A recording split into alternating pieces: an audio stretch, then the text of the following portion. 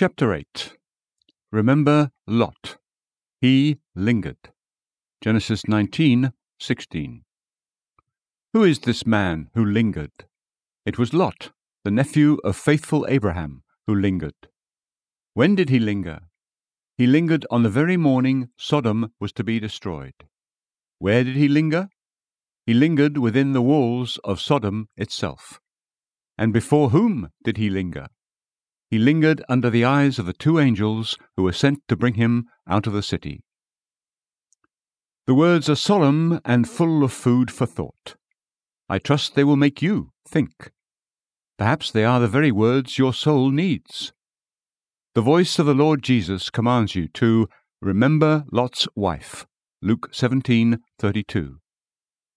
Today, the voice of one of his ministers invites you to remember Lot. So let me show you what Lot was, what the text tells us about him, what reasons may explain why he waited, and what resulted from his lingering. Lot was righteous. So what was Lot himself? This is a most important point, and if I don't talk about it, the class of professing Christians who perhaps need most to hear this teaching will miss its importance. After reading or listening to this book, you might say, Lot was a poor, dark creature, an unconverted man, a child of this world, no wonder he lingered. But listen to what I say. Lot was nothing of the kind. Lot was a true believer, a real child of God, a justified soul, a righteous man. Do you have grace in your heart? So did Lot. Do you have the hope of salvation? So did Lot. Are you a new creature? So was Lot. Are you a traveler in the narrow way that leads to life? So was Lot. This is not just my personal opinion, a mere whim unsupported by Scripture. I don't want you to believe it merely because I say it. The Holy Spirit has placed the matter beyond dispute by calling him just and righteous, 2 Peter 2:7-8, and has given us evidence of the grace that was in him. One proof is that he lived in a wicked place, seeing and hearing evil all around him, 2 Peter 2:8, yet was not wicked himself. To be a Daniel in Babylon, an Obadiah in Ahab's house, 1 Kings 18:3, an Abijah in Jeroboam's family, 1 Kings 14:13, a saint in Nero's court, or a righteous man in Sodom, one must have the grace of God. Another evidence is that the text says that he vexed his righteous soul with the unlawful deeds of those around him, 2 Peter 2:8, emphasis added. He was wounded, grieved, pained, and hurt at the sight of sin. This was similar to how David felt, who said, I beheld the transgressors and was grieved, because they kept not thy word. Psalm 119:158. And who said, Rivers of waters run down mine eyes, because they keep not thy law. Psalm 119:136. Nothing can account for this except the grace of God. Another evidence is that he vexed his righteous soul from day to day with the unlawful deeds he saw, 2 Peter 2:8, emphasis added. He did not eventually become cool or even lukewarm about sin, as many do. Familiarity and habit did not take off the fine edge of his feelings, as is too often the case. Many are shocked and startled at the first sight of wickedness, yet they become so accustomed to it that they view it with comparative unconcern. This is especially true with those who live in great cities. But it was not so with Lot, and this is a great sign of the reality of his grace. Lot was a just and righteous man, a man sealed and stamped as an heir of heaven by the Holy Spirit himself. Listener, before you move on, remember that a true Christian may have many blemishes, defects, and infirmities, yet still be a true Christian. You do not despise gold because it is mixed with much dross. You must not undervalue grace because it is accompanied by much corruption. Listen on, and you will find that Lot paid dearly for his lingering.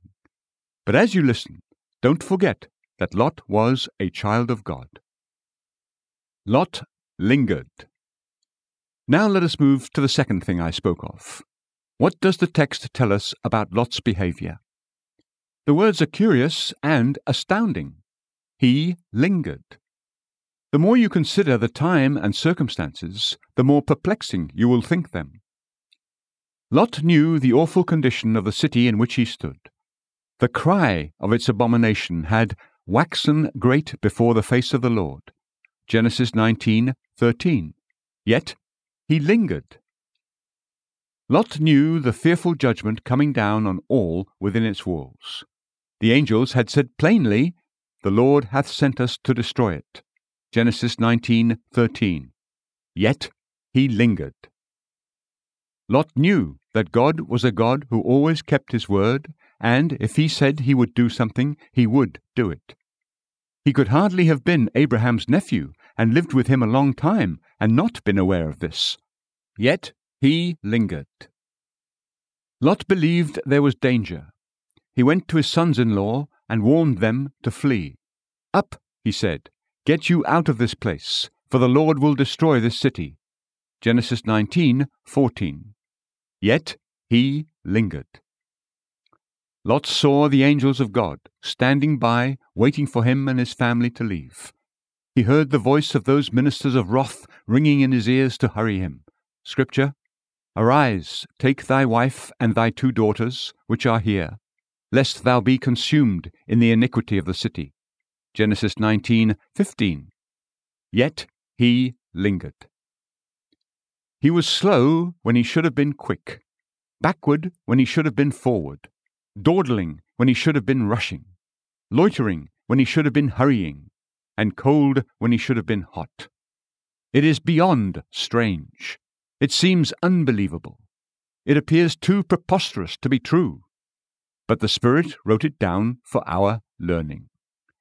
Yet many of the Lord Jesus Christ's people are very much like Lot. Pay attention to what I say. I say it again so that there may be no mistake about my meaning. I have shown you that Lot lingered, and I say that there are many Christian men and Christian women today who are very much like Lot. There are many real children of God who appear to know far more than they live up to, and see far more than they practice, but they continue to live in this state for many years. It's amazing that they go as far as they do, but go no further. They acknowledge Christ as the head and love the truth. They like sound preaching and assent to every article of the gospel doctrine when they hear it. But still, there is an indescribable something that is not satisfactory about them. They are constantly doing things that fall short of the expectations of their ministers and of more advanced Christian friends. It's incredible that they think as they do, yet stand still. They believe in heaven, yet seem to only faintly long for it. And they believe in hell, yet seem to fear it very little. They love the Lord Jesus, but the work they do for him is small. They hate the devil, but it often seems they tempt him to come to them. They know the time is short, but they live as if it were long. They know they have a battle to fight, yet one might think they were at peace. They know they have a race to run, yet they often look like people sitting still.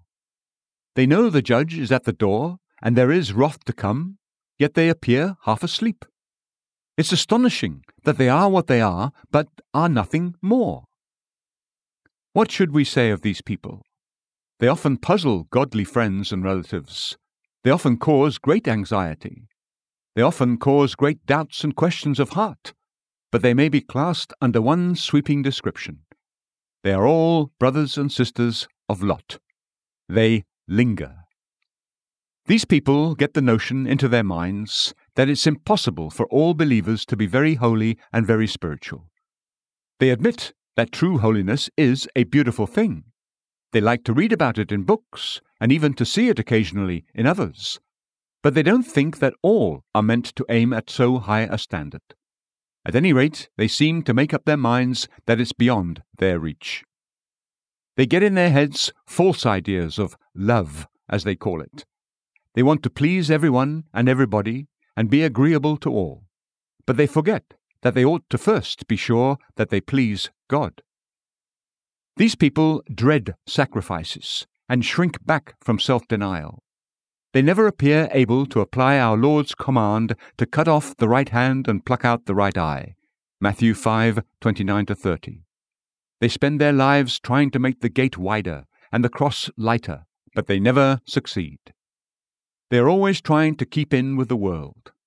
They ingeniously discover reasons for not decisively separating, and they frame plausible excuses for attending questionable amusements and keeping up questionable friendships. One day they may attend a Bible study. The next day they go to a nightclub. They work constantly to persuade themselves that to mingle just a little with worldly people on their own ground does good. But in their case, it is very clear they do no good and only get harm. These people cannot find it in their hearts to quarrel with their besetting, compulsive sin. Hebrews 12:1. Whether it's laziness, idleness, anger, pride, selfishness, impatience, or whatever it may be. They allow it to remain a tolerably quiet and undisturbed tenant in their hearts. They say it's due to their health, their temperaments, the way they're made, their trials, and their personality. Their father, mother, or grandmother was the same way, and they are sure they cannot help it. And when you meet them a year later, you hear the same excuse. But all of it may be summed up in one single sentence. They are the brothers and sisters of Lot. They linger. If you are a lingering soul, you're not happy. You know you're not. It would be strange indeed if you were. Lingering is the sure destruction of a happy Christian. A lingerer's conscience forbids him to enjoy inward peace. Perhaps at one time you did run well, but you have left your first love. You have never felt the same comfort since, and you never will, until you return to your first works. Revelation 2:5. Like Peter, when the Lord Jesus was taken prisoner, you are following the Lord afar off. Matthew 26:58. And, like him, you will find the way unpleasant and hard. Look at Lot. Learn from his story. Consider his lingering, and be wise. Why did Lot linger? Why did Lot hesitate? What were his reasons for lingering as he did? This is a question of great importance, and I ask that you give serious attention to it. To know the root of a disease is one step toward a remedy. He that is forewarned is forearmed. Do you feel secure and have no fear of lingering yourself? Then listen while I tell you a few passages in Lot's story. If you do as he did, it will be a miracle if you don't eventually end up in the same state of soul. One thing I observe is that he made a wrong choice early in life. There was a time when Abraham and Lot lived together. They both became rich and could no longer live together. When they resolved to part company, Abraham, who was the elder of the two, in the true spirit of humility and courtesy, gave Lot his choice of the country. Scripture: "If thou," he said, "wilt take the left hand, then I will go to the right. Or, if thou depart to the right hand, then I will go to the left." Genesis 13:9. What did Lot do? We are told he saw that the plain of Jordan, near Sodom, was rich, fertile, and well watered. It was full of pastures and was a good land for cattle. He had large flocks and herds, and it perfectly suited his needs. This was the land he chose for a residence simply because it was a rich, well-watered land. It was near the town of Sodom, but he didn't care about that. The men of Sodom, who would be his neighbors, were wicked, but it didn't matter. They were exceedingly sinful before God, but it made no difference to him. The pasture was rich, the land was good, he wanted this country for his flocks and herds, and before that argument, all questions and doubts, if indeed he had any, went down at once. He chose by sight and not by faith. He didn't ask God for counsel to preserve him from mistakes. He looked to the things of time and not of eternity. He thought of his worldly profit and not of his soul. He considered only what would help him in this life. He forgot the serious business of the life to come. This was a bad beginning. But I also see that Lot mixed with sinners when there was no reason for his doing so. We are first told that he pitched his tent toward Sodom, Genesis 13:12. This, as I have already shown, was a great mistake. But the next time Lot is mentioned, we find him actually living in Sodom itself. The scripture says expressly that he dwelt in Sodom, Genesis 14:12. He had left his tents and abandoned the country. He occupied a house in the very streets of that wicked town. Scripture does not tell us the reasons for this move. We're not aware of any occasion that could have required it. We are sure there was no command of God. Perhaps his wife liked the town better than the country for the sake of society. It's plain she had no grace herself. Perhaps she persuaded Lot that it was necessary for the education of their daughters. Perhaps the daughters begged to live in the town for the sake of lively company. They were evidently frivolous young women. Perhaps Lot chose it himself in order to capitalize on his flocks and herds. Men never lack reasons to confirm their wills. But one thing is very clear. Lot lived in the midst of Sodom without good cause. Listener, when a child of God does these two things I have named, you should not be surprised if you later hear unfavorable accounts about his soul. Do not be astonished if he becomes deaf to the warning voice of affliction, as Lot was, Genesis 14:12, and becomes a lingerer in the day of trial and danger, as Lot did. There is no surer way to damage your own spirituality and go backward in your spiritual concerns than to make a wrong choice, an unscriptural choice, in life, and settle down unnecessarily in the midst of worldly people. This is the way to make the pulse of your soul beat feebly and sluggishly. This is the way to make the edge of your feeling about sin become blunt and dull. This is the way to dim the eyes of your spiritual discernment until you can scarcely distinguish good from evil and stumble as you walk. This is the way to bring a moral paralysis on your feet and limbs and make you go tottering and trembling along the road to Zion, as if even the grasshopper was a burden. This is the way to betray yourself to your worst enemy, to give the devil the advantage in the battle, to tie your arms while fighting, to bind your legs while running, to dry up the sources of your strength, to cripple your own energies, and to cut off your own hair like Samson, and give yourself into the hands of the Philistines. Put out your own eyes, grind at the mill, and become a slave. Wake up and pay attention to what I'm saying. Get these things settled in your mind. Do not forget them. Think on them in the morning. Remember them at night. Let them sink down deeply into your heart. If you want to be safe from lingering, then beware of needless mingling with worldly people. Beware of Lot's choice. If you don't want to settle down into a dry, dull, sleepy, idle, barren, heavy, carnal, ignorant, and apathetic state of soul, then do not make Lot's choice. Remember this when choosing a home or residence. It's not enough that the house is comfortable, the situation good, the air fine, the neighborhood pleasant, the expenses low, and the living cheap. There are other things to be considered. You must think of your immortal soul.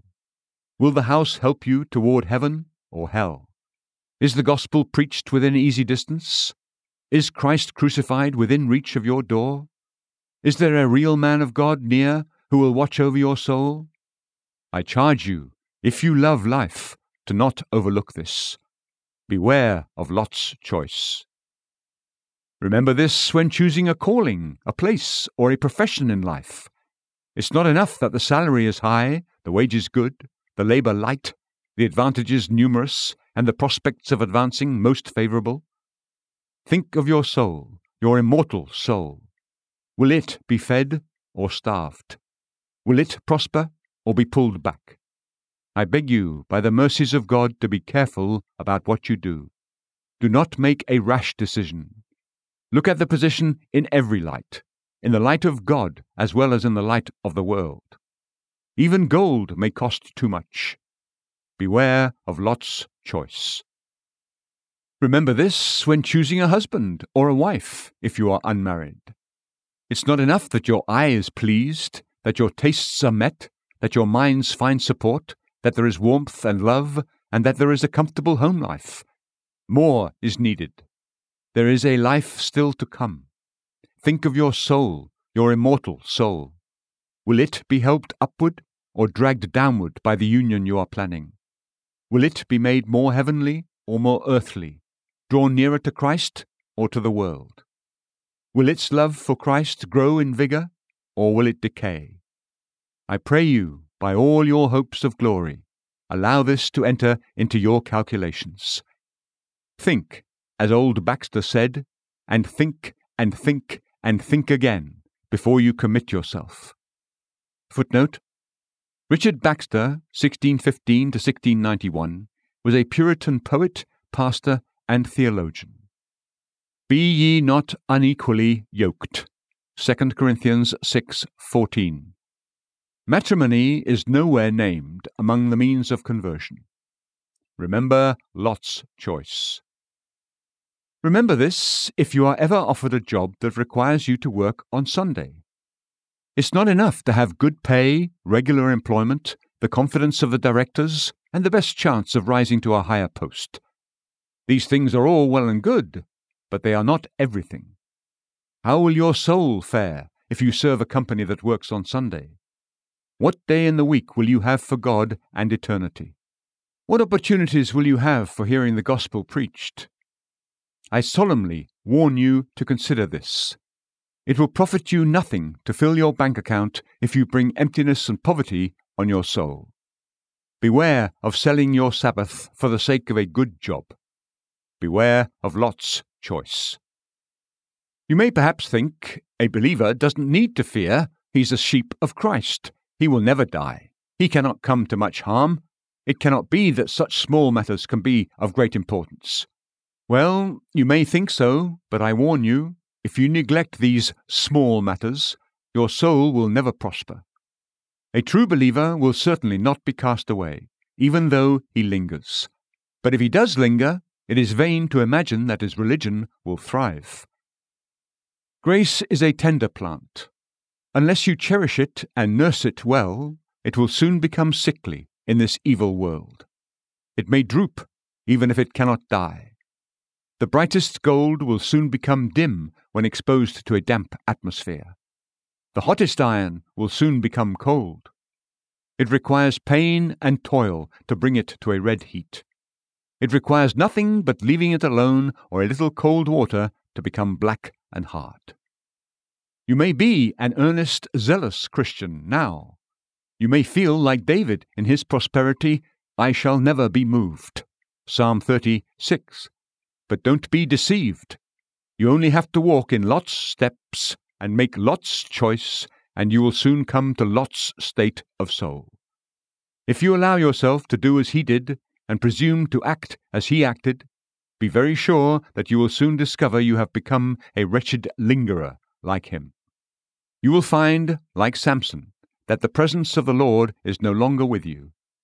You will prove to be, to your own shame, an undecided, hesitating person in the day of trial. A cancer will come on your faith and eat out its vitality without your knowing it. Disease will come on your spiritual strength and imperceptibly waste it away. And at last you will wake up to find your hands hardly able to do the Lord's work, your feet hardly able to carry you along the Lord's way, and your faith no bigger than a grain of mustard seed. And perhaps this will happen at some turning point in your life, at a time when the enemy is coming in like a flood and your need is the greatest. If you want to avoid becoming a lingerer in Christianity, consider these things and beware of doing what Lot did. The fruit of Lot's hesitation. What were the results of Lot's lingering? What fruit did it bear? I don't want to skip over this point for many reasons, especially in the present day. There are many who will feel inclined to say, after all, Lot was saved. He was justified. He got to heaven. I want no more than that. If I just get to heaven, I'll be content.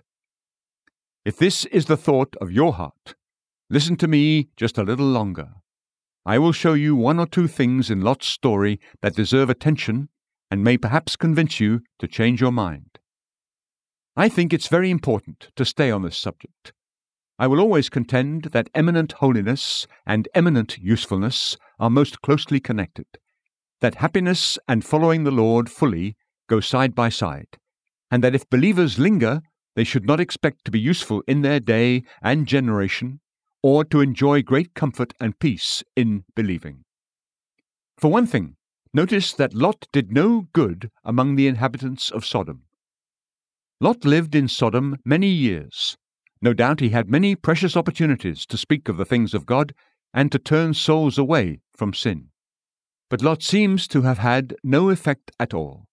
He appears to have had no weight or influence with the people who lived around him. He possessed none of that respect and reverence that even the men of the world will frequently concede to a bright servant of God.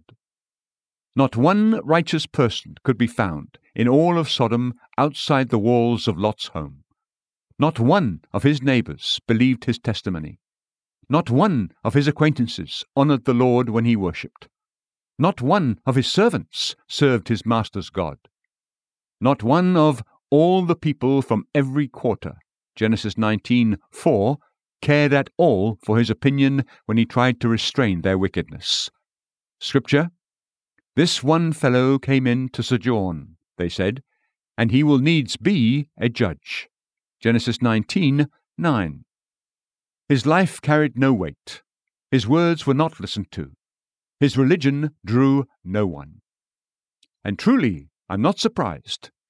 As a general rule, lingering souls do no good to the world and bring no credit to God's cause. Their salt has too little flavor to season the corruption around them. They are not letters of Christ that all can know and read. 2 Corinthians 3:2. There is nothing magnetic, attractive, or Christ-reflecting about their ways. Remember this. Another thing to notice is that Lot helped no family on toward heaven. Scripture does not tell us how large his family was, but we do know he had a wife and at least 2 daughters in the day he was called out of Sodom. But whether Lot's family was large or small, one thing is perfectly clear. There was not one among them all that feared God. When he went out and spake unto his sons-in-law, which married his daughters, Genesis 19:14, and warned them to flee from the coming judgment, we are told that to them he seemed as one that mocked, Genesis 19:14. What fearful words those are! It was as good as saying, "Who cares about anything you say?" As long as the world stands, those words will be a painful proof of the contempt held for a lingerer in Christianity. What about Lot's wife? She left the city in his company, but she didn't go far. She did not have faith to see the need of such a speedy flight. She left her heart in Sodom when she began to flee. She looked back from behind her husband in spite of the plainest command not to do so, Genesis 19:17, and was at once turned into a pillar of salt. What about Lot's 2 daughters? They escaped, but only to do the devil's work. They became their father's tempters to wickedness and led him to commit the foulest of sins, Genesis 19:30-38. In short, Lot stood alone in his family. He was not the means of keeping one soul back from the gates of hell. And I'm not surprised. Lingering souls are seen through by their own families, and when seen through, they are despised. Their nearest relatives understand inconsistency if they understand nothing else in religion. They draw the sad but natural conclusion that if these lingering souls believed all they professed to believe, then they would not behave as they do. Lingering parents seldom have godly children. The eye of the child absorbs far more than the ear. A child will always observe what you do much more than what you say. Remember this. Notice a third thing. Lot left no evidence behind him when he died.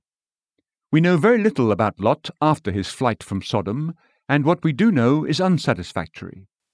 His pleading for Zoar because it was a little city, Genesis 19:20, his departure from Zoar afterward, and his conduct in the cave all tell the same story. All show the weakness of the grace that was in him and how low was the condition of soul into which he had fallen. We don't know how long he lived after his escape. We don't know where, when, or how he died. If he saw Abraham again, what he said, or what he thought. These are all hidden things. We are told of the last moments of Abraham, Isaac, Jacob, and Joseph, but not one word about Lot. Oh, what a gloomy deathbed the deathbed of Lot must have been. Scripture appears to draw a veil around him on purpose. There's a painful silence about his end days. He seems to go out like a fading lamp and leave a bad taste behind him. If we had not been specially told in the New Testament that Lot was just and righteous, I truly believe we would have doubted if Lot was a saved soul at all. But I am not surprised at his sad end. Lingering believers will generally reap as they have sown. Their lingering often meets them when their spirit is departing. They have little peace at the end. They reach heaven, to be sure, but they reach it in darkness and storm. They are saved, but saved so as by fire. 1 Corinthians 3:15. Consider these three things I've just mentioned. Don't misunderstand my meaning. It's amazing to see how readily people grab at the least excuse for misunderstanding the things that concern their souls. I'm not saying that believers who do not linger will, as a matter of course, be great instruments of usefulness to the world. Noah preached for 120 years, and no one believed him. Even the Lord Jesus was not esteemed by the Jews, his own people. Isaiah 53:3. Nor am I saying that believers who do not linger will, as a matter of course, be the means of converting their families and friends. Many of David's children were ungodly. The Lord Jesus' own brothers did not believe in him. John 7:5. But I do say it is almost impossible not to see a connection between Lot's evil choice and his lingering, and between his lingering and his unprofitability to his family and the world. I believe the Spirit meant for us to see it. I believe the Spirit meant to make it a beacon to all professing Christians. And I'm sure the lessons I've tried to draw from the whole story deserve serious reflection. Let me speak a few parting words to all who read or listen to this book, especially to all who call themselves believers in Christ. I have no wish to make your hearts sad. I don't want to give you a gloomy view of the Christian path. My only objective is to give you friendly warnings. I desire your peace and comfort.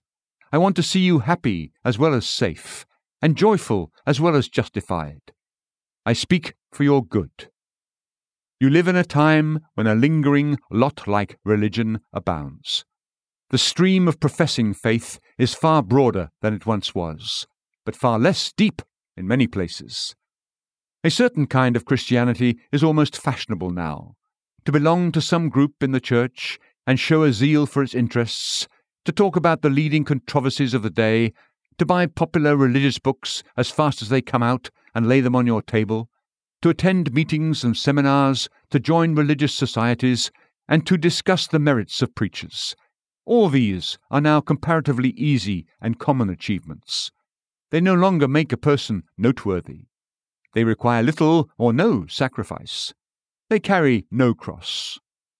But to walk closely with God, to be really spiritually minded, to behave like strangers and pilgrims, to be distinct from the world in your use of time, conversation, amusements, and in dress, to bear a faithful witness for Christ in all places, to leave a taste of our Master in every society, to be prayerful, humble, unselfish, and meek, to be jealously afraid of sin, and tremblingly alive to our danger from the world, these are still rare things. They are not common among those who are called true Christians, and, worst of all, the absence of them is not felt and mourned as it should be.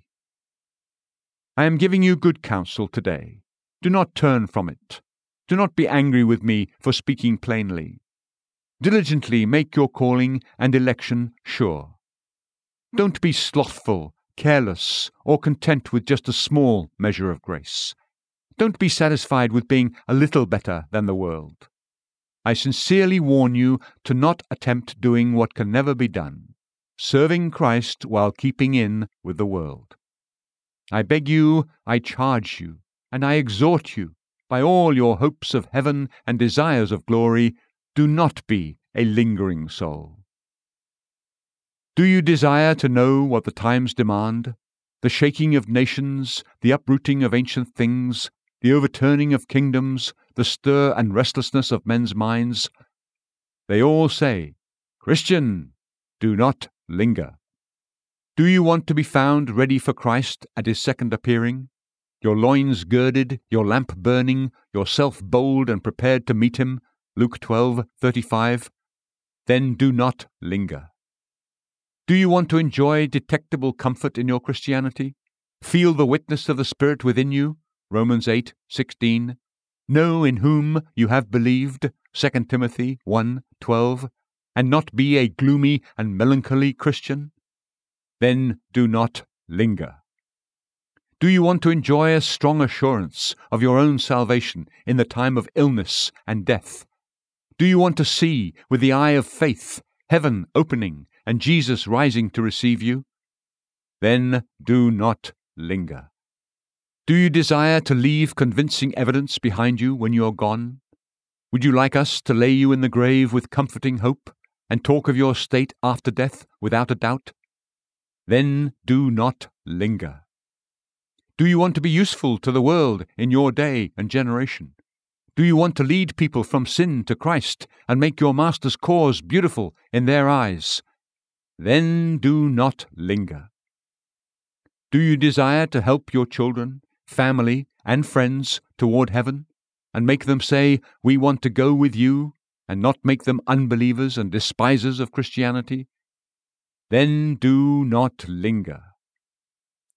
Do you desire a great crown in the day of Christ's appearing, and to not be the least and smallest star in glory, or the last and lowest in the kingdom of God?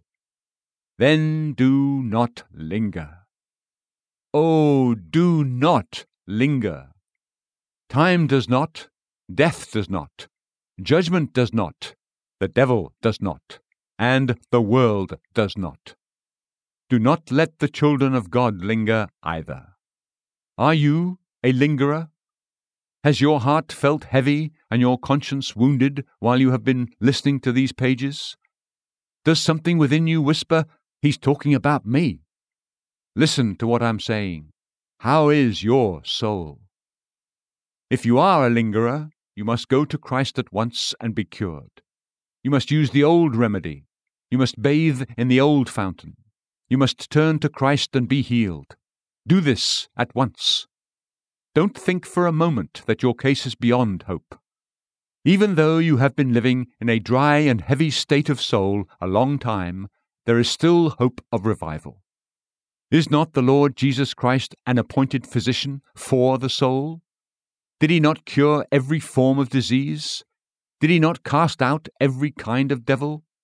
Did he not raise poor backsliding Peter and put a new song in his mouth? Oh, do not doubt, but earnestly believe that he will revive his work in you. Turn from lingering, confess your foolishness, and come at once to Christ. Blessed are the words of the prophet. Scripture, only acknowledge thine iniquity.